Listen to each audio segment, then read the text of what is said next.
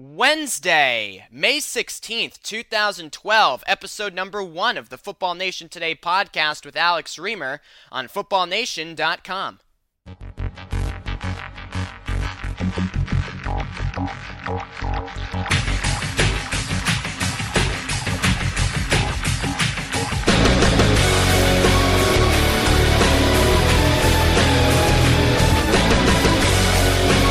Welcome in to episode number 1 of the Football Nation Today podcast with Alex Reamer, available exclusively on footballnation.com. I loathe introductions. However, I would feel remiss if I did not begin our first ever episode briefly introducing myself to you, the listener, and then I promise we'll talk some football. My name is Alex Reamer. I am a 19-year-old rising sophomore at Boston University. I am a broadcast journalism major at BU. I am also the host of the critically acclaimed Red Sox podcast Without a Curse. I've published over 500 episodes of Without a Curse, and I've been hosting that podcast since I was a squeaky-voiced 12-year-old, so it's been a while. I've been profiled in the Boston Globe and been a guest on both the Today Show and the Tonight Show for my work on Without a Curse. Without a Curse has also been profiled in entities such as Time for Kids, Business Weekly, and Boston Globe Magazine. Without a Curse is published bi-weekly throughout the baseball season, once per week throughout the baseball off-season, and what I aim to provide the listener with each edition of Without a Curse is 30 to 45 minutes of quality, but most importantly, entertaining content. It is understood that in this age of media oversaturation that is known as the 21st century, we are not going to reinvent the wheel with this podcast or frankly any podcast. What I aim to do for my listeners on Without a Curse, what I will aim to do for you here with Football Nation Today on footballnation.com is provide you with entertaining shows that entertain you on your drive to and from work, entertain you while you're at your desk at home, while you're working out, doing whatever you do. While I listen to a podcast, I aim to entertain you, the listener. Hopefully, along the way, bring up some arguments, maybe some points, maybe some information that you have not heard prior, or that you have not thought of prior. I think of a podcast as radio on demand. What's really cool about podcasts is the host and listener interaction. And that's what I hope to do here at Football Nation Today. If you have an idea about the show, if you have a topic you would like me to discuss, if you have a point you want to have me hear, feel free to contact me. We can discuss that point on the show. Because again, a podcast is really radio on demand. And I think the best thing about a podcast is the host-to-listener interaction. And that's actually what we're aiming to do right off the top here at Football Nation Today. This is a working title. We are aiming to come up with something a bit catchier, a bit glitzier, if you will.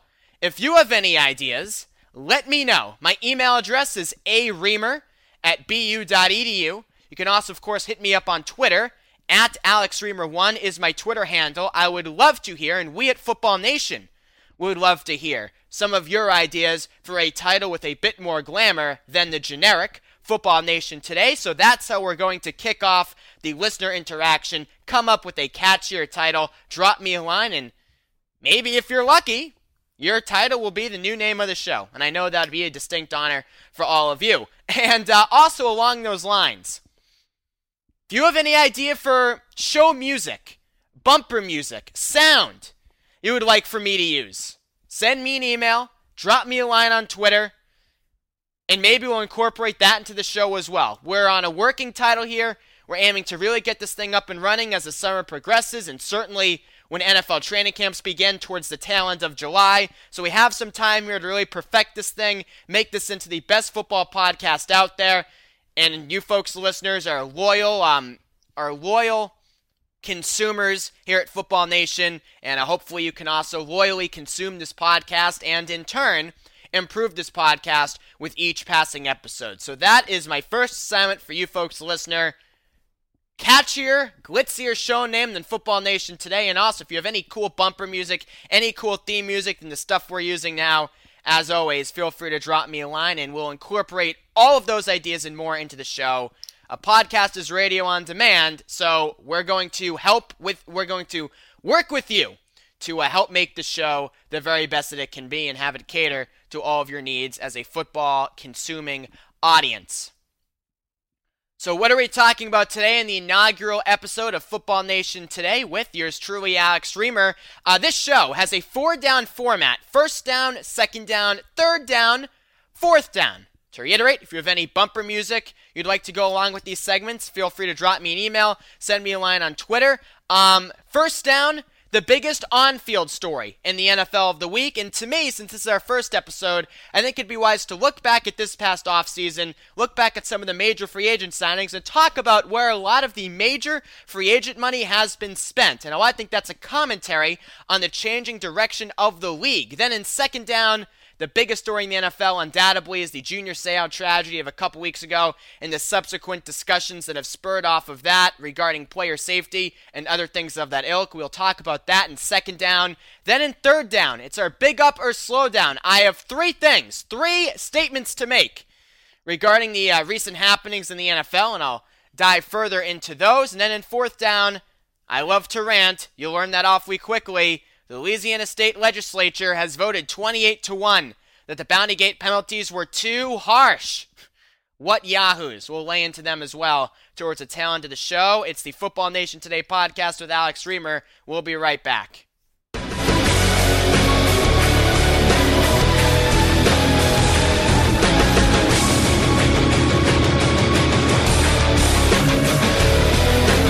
Here we go, back at Football Nation Today, episode 1 of the Football Nation Today podcast. Let's kick it off with first down. The NFL has transitioned over the past number of years from a balanced league to a passing league. That's been covered pretty much everywhere throughout the past couple years, especially this past season, it seems like. And when you dive deeper into this past offseason and to where the money's been spent, that could not be more apparent in my opinion. First of all, let's look at some of the numbers from last season. 9 of the top 10 quarterbacks in passing made the postseason last year. The only quarterback in the league who was in the top 10 in passing last season who missed out on the postseason was Tony Romo of the Dallas Cowboys. So if you have an elite quarterback, if you have an elite passing offense, you are pretty much guaranteed to make the playoffs in today's NFL.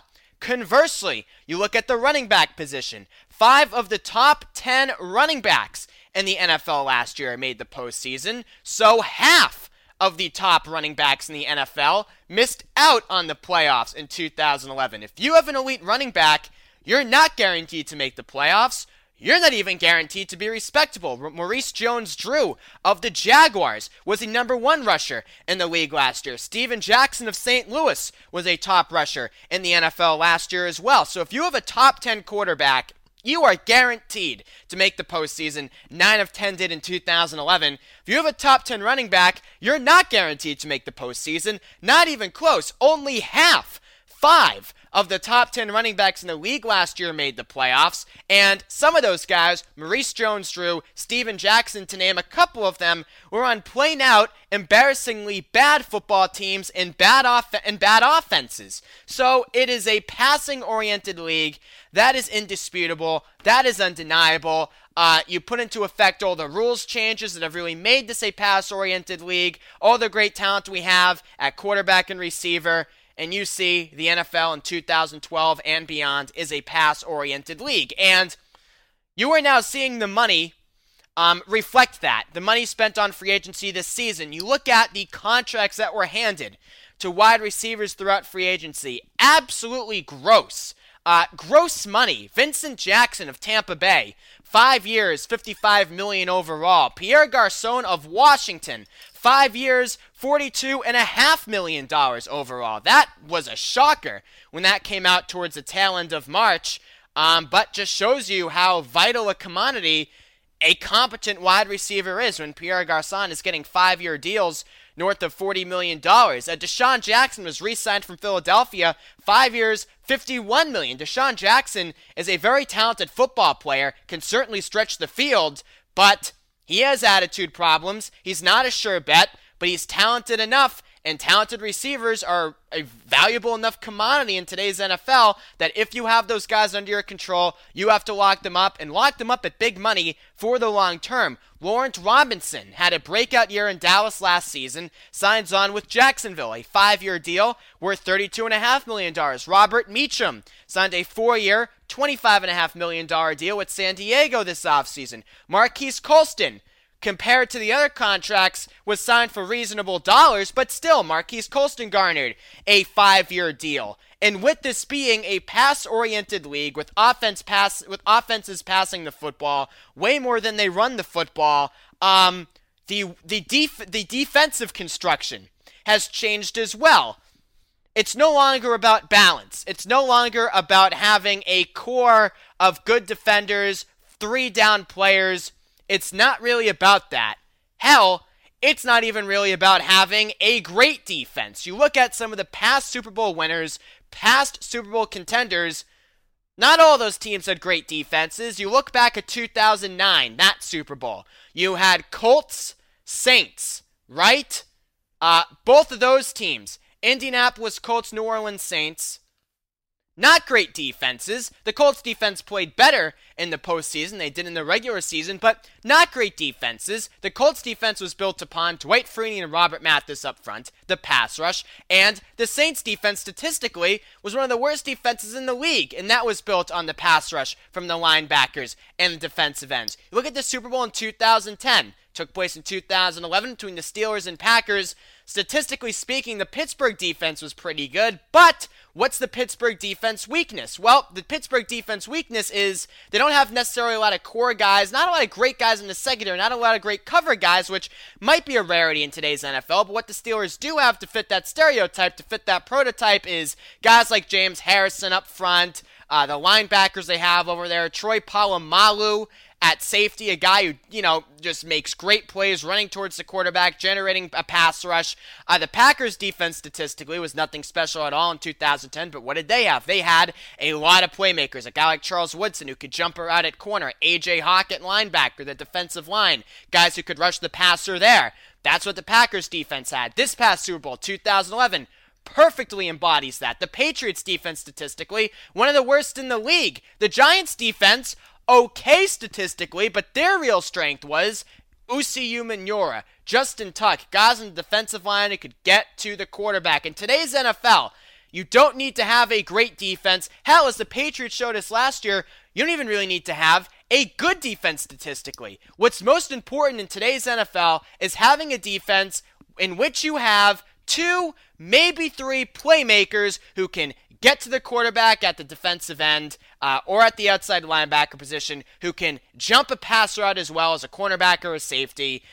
That's the most important thing. It's no longer about having a great defense. It's no longer even about having necessarily a statistically good defense. It's about having a defense that can create the occasional turnover, put the ball back in your elite quarterback's hands so they can continue on to fly down the field. And the money thrown around this offseason to defensive players embodies that. Mario Williams signed to the 6-year, $100 million deal, $50 million of it guaranteed from Buffalo, a couple years after the mega Julius Peppers contract with Chicago.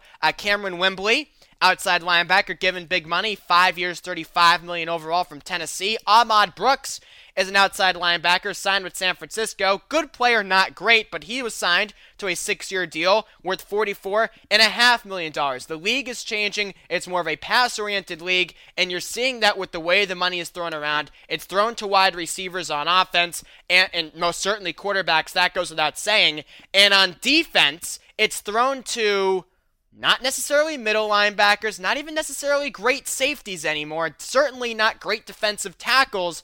It's thrown at skill position guys, players who can rush the passer from the outside linebacker and the defensive end, because that's the key to building a championship caliber defense in today's NFL.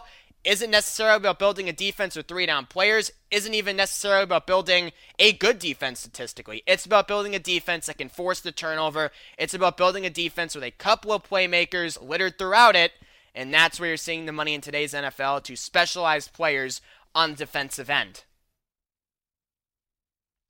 Let's go to our second down. This is where we discuss the big NFL story of the week off the field, and the big NFL story of this week off the field and the big NFL story of the past couple weeks off the field is the Junior Seau tragedy. Now, on October 18th of 2010, Junior Seau drove his Cadillac Escalade off of a cliff. That morning, of course, Seau had been arraigned on domestic assault charges. A couple weeks ago, on May 2nd, 2012, Seau was found dead at his home in Oceanside, California, with a gunshot wound in his chest. Authorities quickly determined the cause of the death to be suicide. Seau, a 10-time All-Pro and 12-time Pro Bowl selection, played 20 vicious seasons in the NFL. 13 of those seasons were with the San Diego Chargers, and 8 members of the 1994 AFC Championship Chargers are now deceased. That statistic is not meant to place blame on a specific organization, but rather to highlight a league-wide epidemic. Some ex-football players are dying young, and frankly, most would be better off dying than living with incurable ailments and mounting medical bills. An NFL player's off-field lifestyle is often as reckless as his on-field playing style. It's the culture of the league, a culture that we now know has severe ramifications. It's a culture that not only the league, but also the players remain blind to, and that's the main issue I want to hit on here. The national spotlight is now on concussion prevention, both in the NFL and NHL, and rightfully so. But Seau's deep personal demons stemmed from more than his elongated history with concussions. They were produced by a likely audacious way of life, which is necessary if one is to play in the NFL as a middle linebacker for 2 decades as Seau did. The elephant in the room in regards to the Seau tragedy that few in the national media want to address and still don't address was his likely steroid abuse. This incoming autopsy will give the public more information on this, but performance-enhancing drug use is rampant in the NFL. Seau more resembled an inflated cartoon character than a human being throughout his playing days, and again, played middle linebacker for 2 decades. He was expected to maintain his speed and strength well into his 30s, and was expected to stay on the field regularly too. With the overwhelming majority of Seau's peers indulging themselves in steroid use, Seau had to keep pace. Training for an NFL season without the aid of a performance enhancer is akin to career suicide. The NFL lifestyle, folks, is a vicious cycle consisting of steroid abuse, pain medication, sleep deprivation, to put it bluntly, fiscally uneducated kids in their 20s with a lot of money and not a lot of guidance. It's a recipe for a fast-paced lifestyle and an even faster demise. And there are some intrinsic aspects to the NFL lifestyle that even the most ardent enforcement of rules and regulations will never be able to change. But the first step to improvement is recognition of the problem. And that is something that has clearly not occurred yet. I go back to this a couple weeks ago. On the same day Seau committed suicide, the NFL levied down suspensions on the players involved in Bountygate. The punishments were harsh, and a 1-year suspension was imposed upon star linebacker Jonathan Vilma, a supposed leader of the NFLPA. Yeah, that's right. Vilma spent his days fighting for increased awareness in player safety, and his nights devising schemes to concuss the opposing team's quarterback so he could collect that week's bounty pay. And veteran safety Darren Sharper tweeted 2 weeks ago when Seau passed away, quote, "Sad day in the NFL. From 2 harsh of player suspensions to Junior Seau passing away. I'm really feeling terrible." It apparently has failed to occur to Mr. Sharper that an institutional disregard for player health and Seau's suicide are part and parcel. The first step to correcting a problem is recognizing that there is one. In the case of the NFL, recognition remains a long ways away. Not just for the owners, but for the players as well. If the players don't even have respect for themselves, it's hard to expect anybody else to. And that's my main point in regards to player safety, and it ties into the Junior Seau tragedy as well. Members of the NFLPA talk continually about how the league has not done all it could in terms of improving player safety and improving quality of life for players post-career. And they have valid points on a lot of those fronts, no question about it. But it's quite hypocritical when a guy like Jonathan Vilma, a supposed leader of the NFLPA, is fighting for player safety by day and then devising schemes to take out the opposing team's quarterback at night so he could collect that week's bounty pay. It's a little hypocritical, if not a lot hypocritical, don't you think? And the same thing happens in the NHL. You know, early on in this postseason in the NHL, they had a lot of problems with vicious hits. Raffi Torres of the Phoenix Coyotes, the greatest offender, the most egregious offender of that, levied with a very harsh suspension, as he should have been, for his hit in the first round of the playoffs. And when you're in the NHL situation, when you're in the NFL situation, you can enforce rules more harshly than ever, which is what both leagues are doing, especially the NFL. But at some point, the players have to take responsibility too for some of this. And the players have to start having respect for themselves. Because that's ultimately where the biggest change is going to be made. Once NFL safeties realize that it's not cool to fly into a pile helmet first, until they realize that, you're still going to have a lot of these headshots. You're still going to be dealing with a lot of these issues in regards to concussions and player safety. Until an NFL safety realizes that, you know what, just tackling someone at the waist is just as effective as torpedoing my helmet into his helmet. So, until they realize that, the NFL is going to continue to deal with these problems to an extent. And the National Football League is dealing with this lawsuit. Over 1,600 former players suing the NFL, saying the NFL is liable for what's happened to them post their career because they didn't properly inform the players of the physical risks in partaking in the NFL.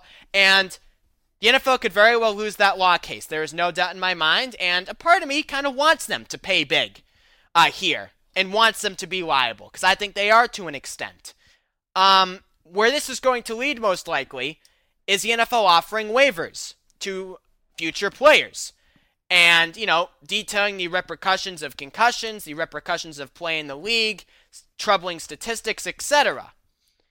And if you go back in time, you know, even if the NFL offered these waivers to these 1,600 players who are currently suing the league for liability, how many of those 1,600 players do you think would still sign those waivers?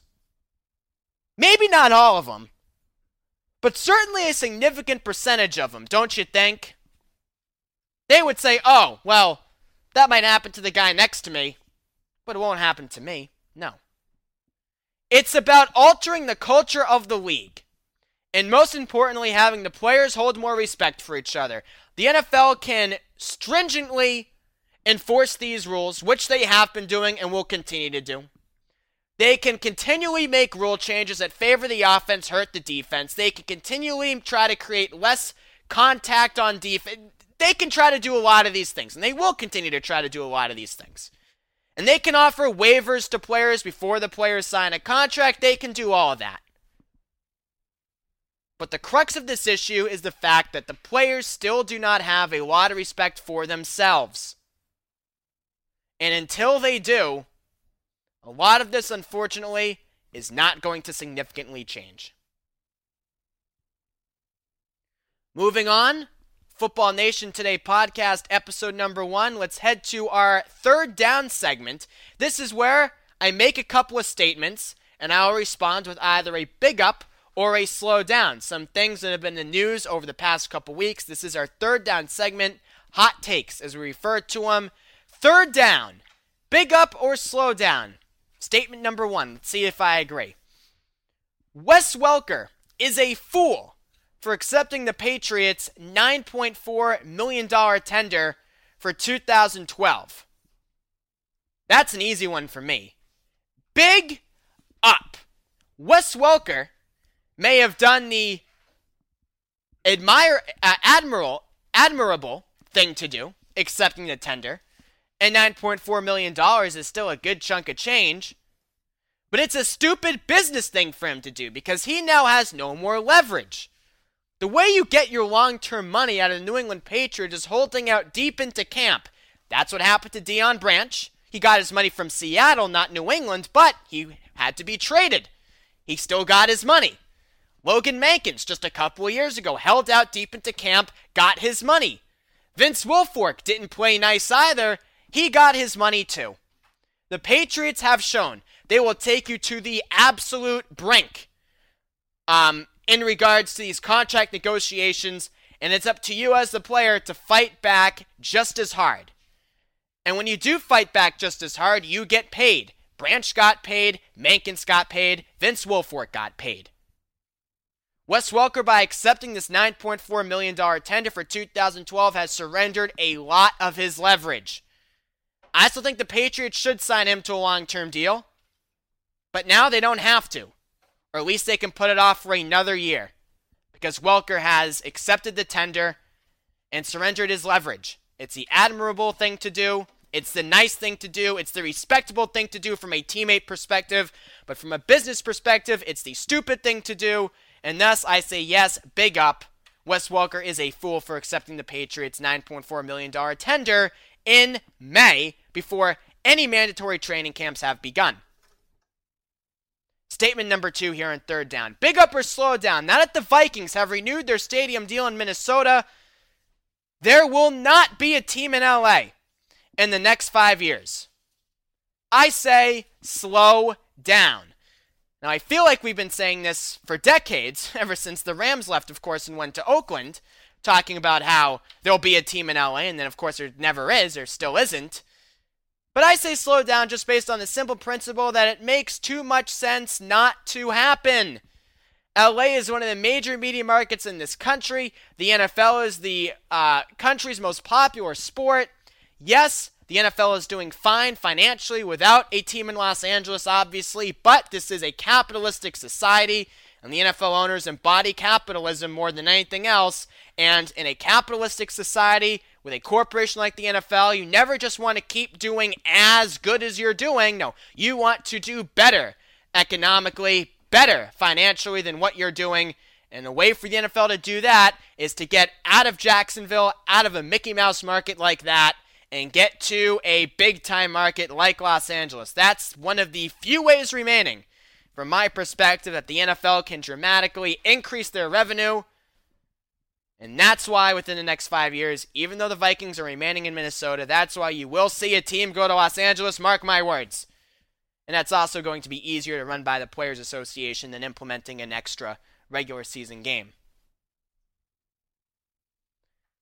Final statement, big up or slow down. Darrelle Revis is going to regret calling Bill Belichick ignorant and a jerk, which he did in an ESPN interview a couple of months ago. I say slow down here as well.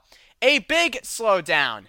I love this kind of trash talk. Who doesn't love this kind of trash talk? Darrelle Revis is hands down the best cornerback in the game. I would even argue with this being a pass-oriented league. See how it all ties together here on the Football Nation Today podcast. I would say that as a cornerback in a pass-oriented NFL, Darrelle Revis is arguably the most valuable defensive player in the game today. I love this kind of trash talk. I love the perpetuation of the Jets and Patriot rivalry. So slow down. Darrelle Revis is not going to regret calling Bill Belichick ignorant and a jerk.